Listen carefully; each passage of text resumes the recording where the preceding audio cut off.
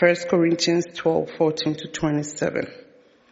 Even so, the body is not made up of one part, but of many. Now if the foot should say, because I am not a hand, I do not belong to the body, it would not for that reason stop being part of the body.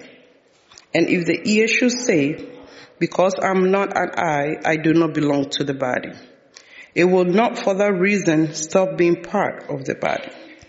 If the whole body were an eye, where would the sense of hearing be? If the whole body were an ear, where would the sense of smell be? But in fact, God has placed the parts in the body, every one of them just as he wanted them to be. If they were all one part, where would the body be? As it is, there are many parts, but one body. The eye cannot say to the hand, I don't need you. And the head cannot say to the feet, I don't need you. On the contrary, those parts of the body that seem to be weaker are indispensable. And the parts that we think are less honorable, we treat them with special honor. And the parts that are unpresentable are treated with special modesty, while our presentable parts need no special treatment. But God has put the body together, giving greater honor to the parts that lacked it, so that there should be no division in the body, but that its parts should have equal concern for each other. If one part suffers, every part suffers with it. If one part is honored, every part rejoices with it. Now you are the body of Christ, and each one of you is the part of it. This is the word of God for the people of God.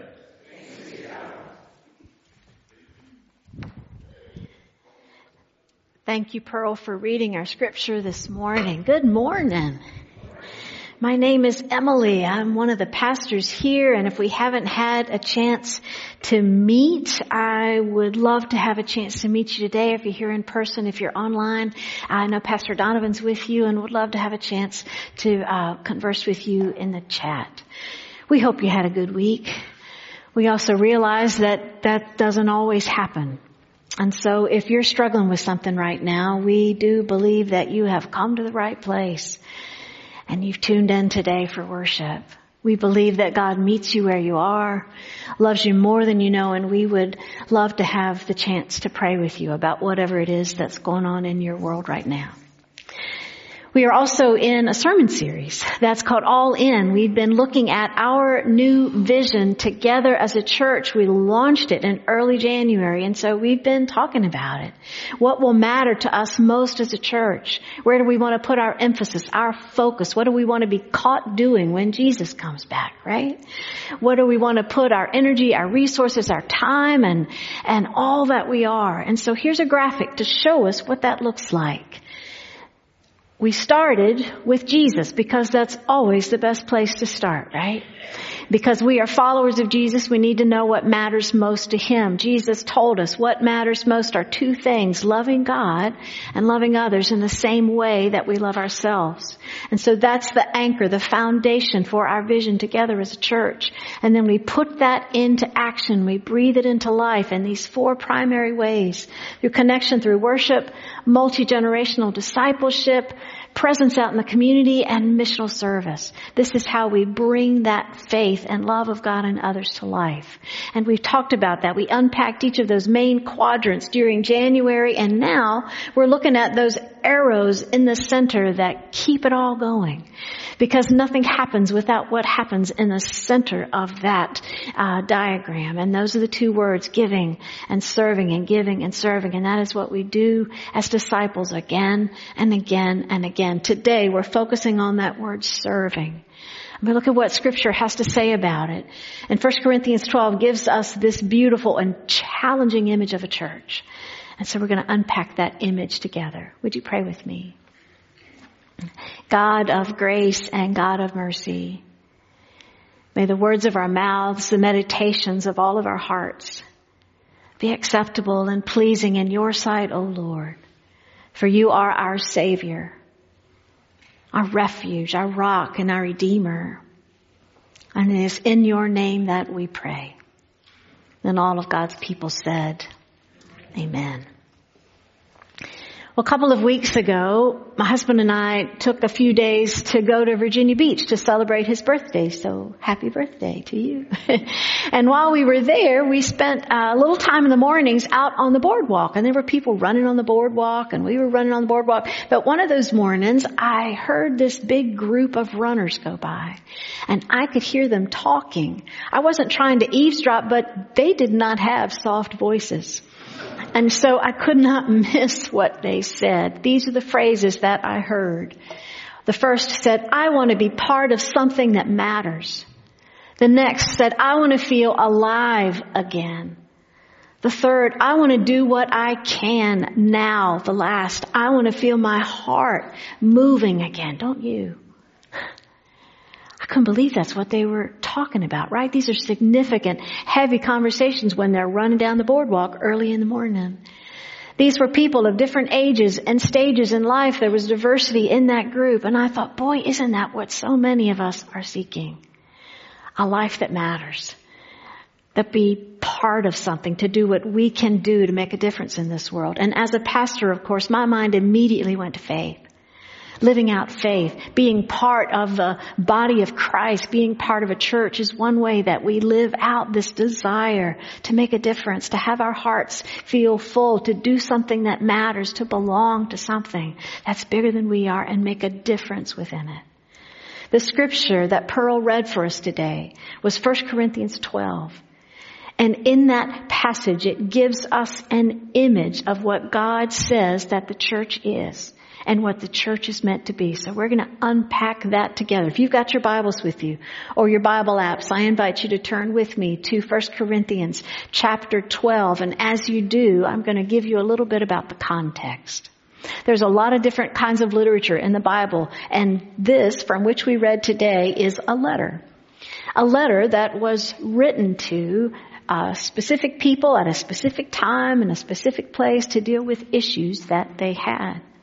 Who wrote it? Well, that was Paul, one of the earliest theologians and missionaries in the early church. When did he write this letter?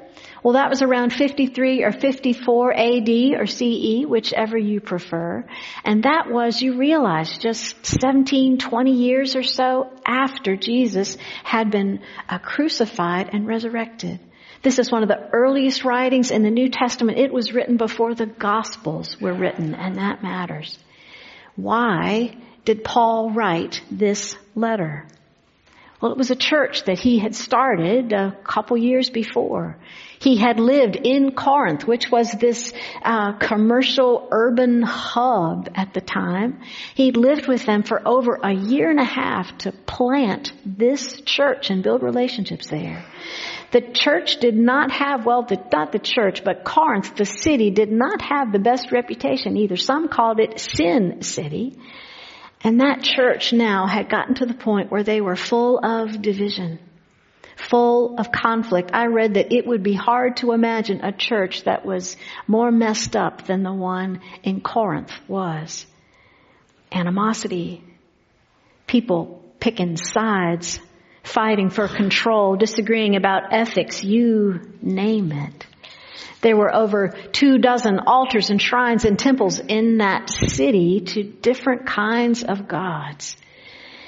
And things at Corinth now in the church were not going well.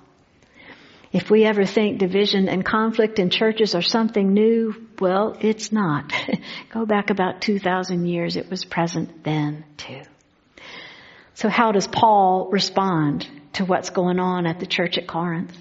What does he write to this church that he loves, that he helped plant, that is now messier and divided and where things are just not going well at all? Well, he writes about love and saying that matters. That's the next chapter, 1 Corinthians 13. You've probably heard some of that one before. But if you're looking at 1 Corinthians 12, he gives them a model of what church is meant to be. In verse 12, Paul writes, "For just as the body is one and has many members or parts, and all those members or parts of the body, though many, are one body, so it is with Christ. He says the church is like a human body. That is the body of Christ. We bring that to life in our community. Verse 13, he writes, "For in the one Spirit we were all baptized into one body, whoever we are, and we were all made to drink of one Spirit." That when we are baptized is when we become part of that body. Verses 14 through 24 then go into a lot more detail. He writes that the body consists of all these different members and parts: the foot, the hand, the eye, the ear, the head, the sense of smell, the sense of hearing. That God designed and arranged all the different parts with their respective gifts to be united in one purpose. All of us together. No one inferior, no one superior, no one not needed, that all matter and belong.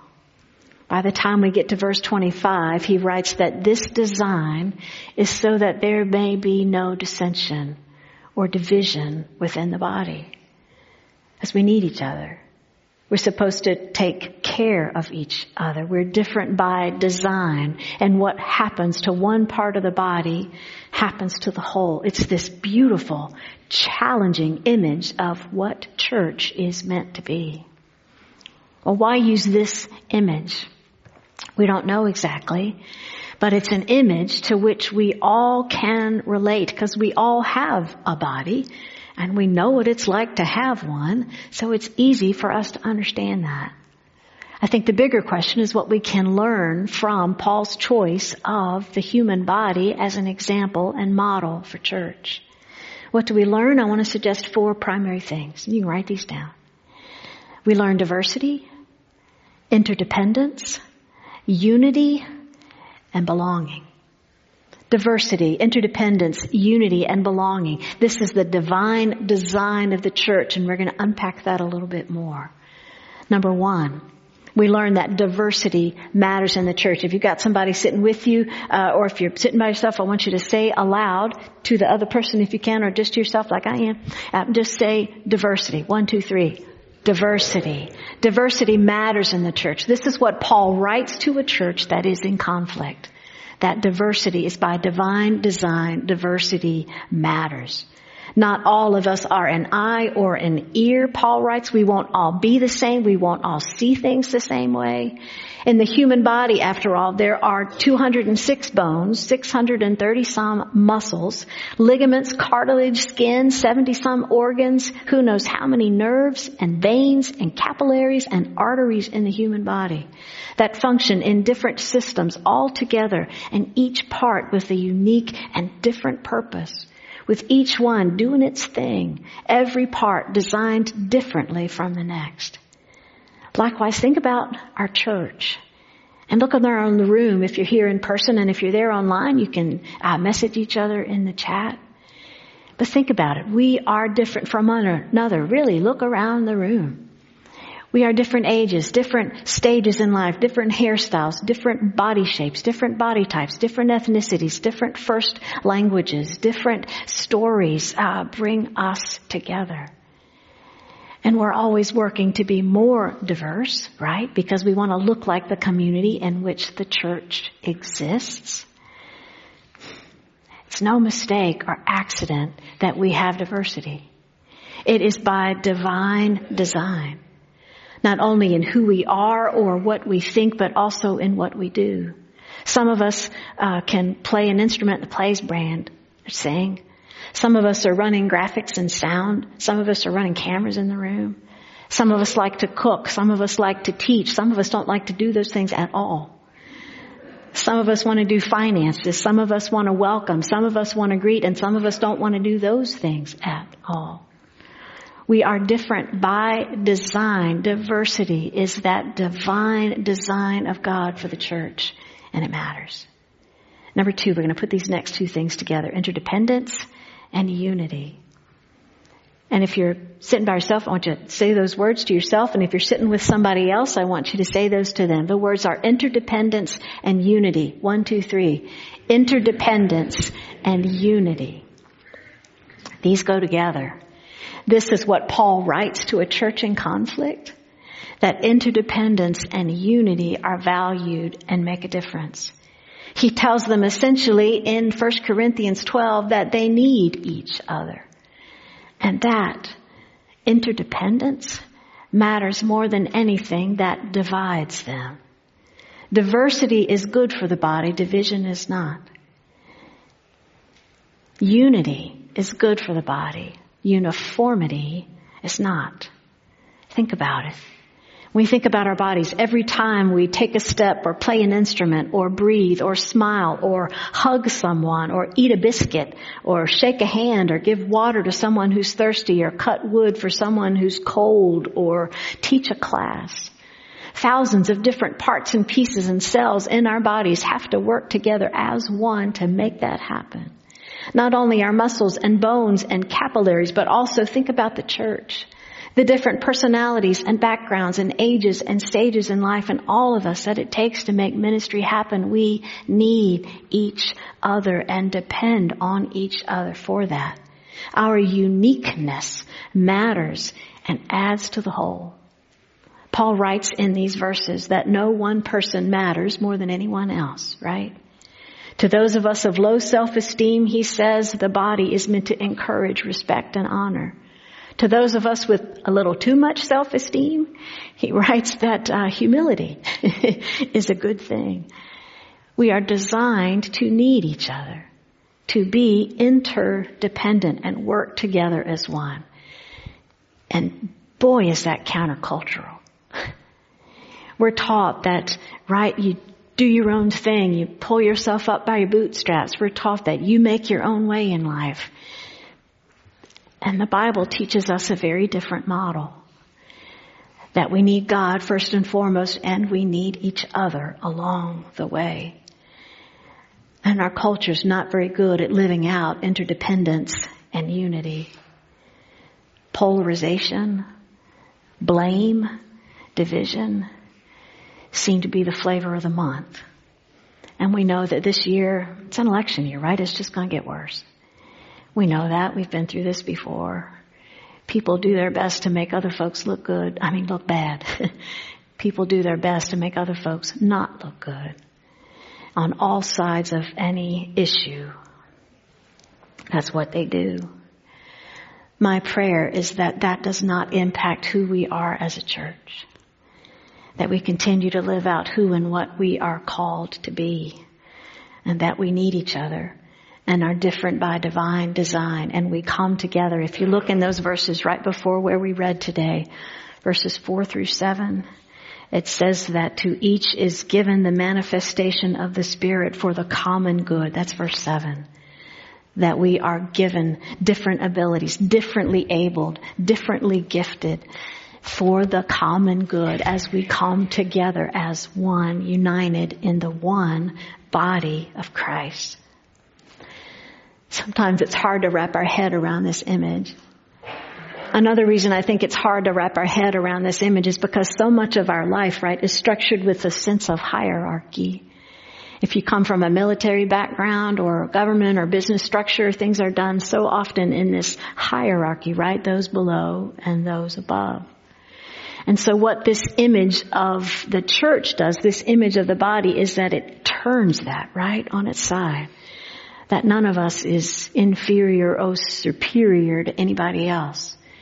Jesus says the first shall be last, the last shall be first, that we are meant to be in this together as one. And that differentiation is for function only, not hierarchy, not power.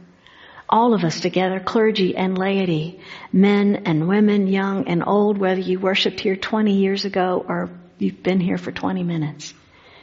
You belong and you matter in the body of Christ. And we need each other. Think about the church.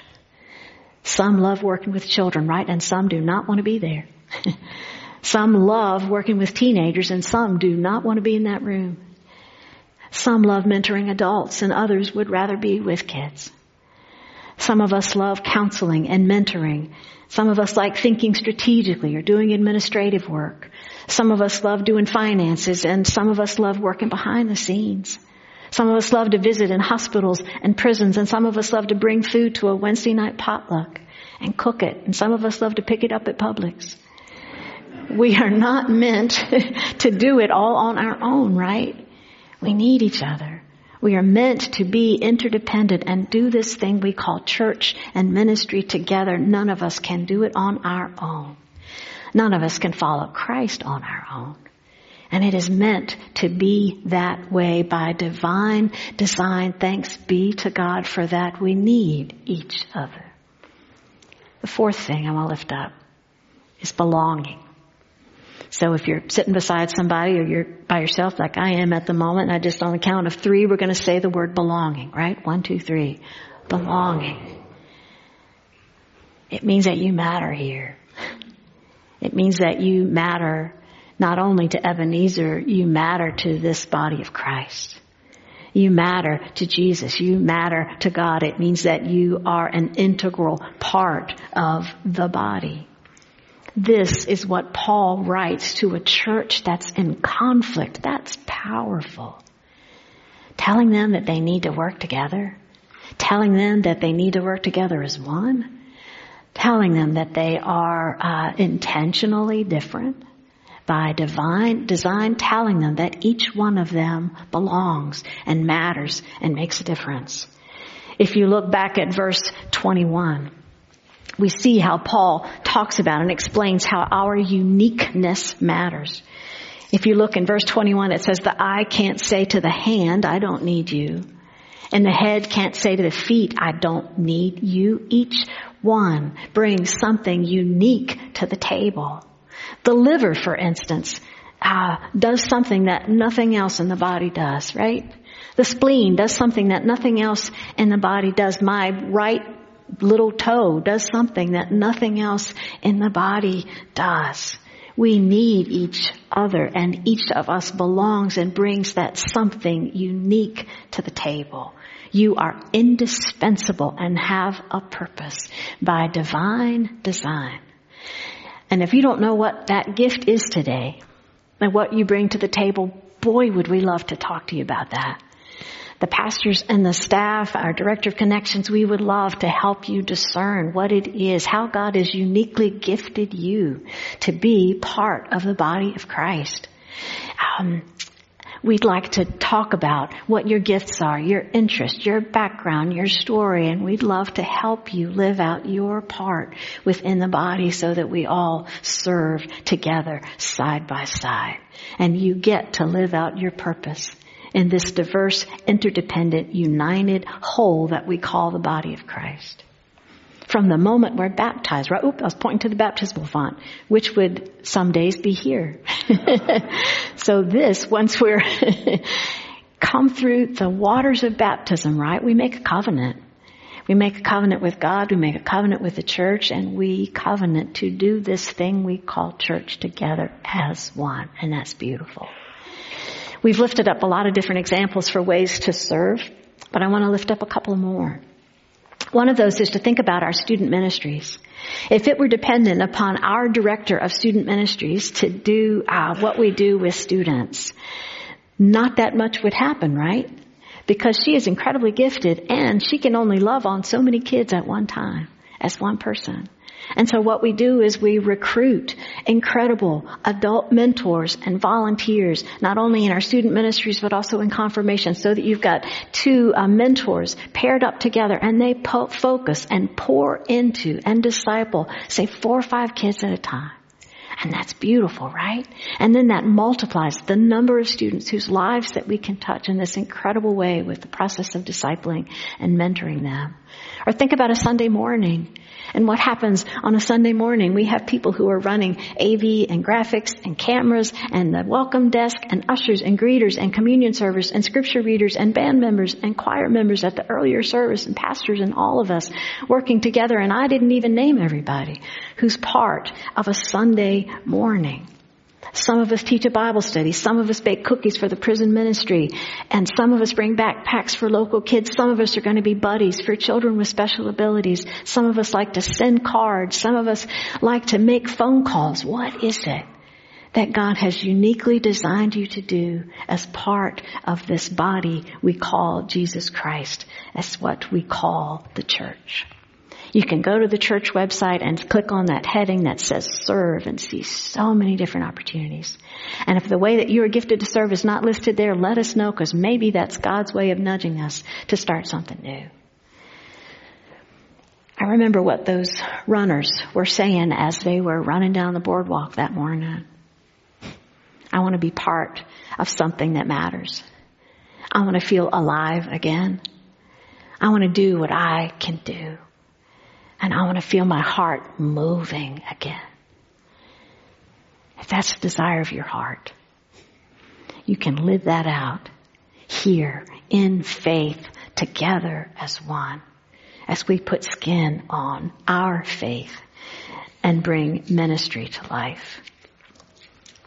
The image for this series is one person, right, jumping in, all committed. Now maybe you're older and that does not look like fun.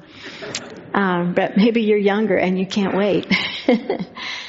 What if we're all jumping in, right? Every single one of us. What if every single one of us is all in and committed? Imagine what ministry, which is already incredible. Just imagine what more that becomes. How God brings that to life as each one of us is living out our unique part of the body of Christ and doing that as we are differently gifted and all together as one. It's a beautiful image of the body of Jesus Christ. So who's up for being the spleen? There we go. There's one. Who's up for being the liver? Okay. Who's up for being that big left toe? Who wants to be the patella on the right side? And who wants to be a capillary? This is exciting. We get to be. It's a privilege, right? What a joy that we get to be the body of Christ together, interdependently, as one. Thanks be to God that the church, as the way God has designed it, is together, diverse, interdependent, and united. And you, every one of you, here and online, belongs as a part of it. Thanks be to God.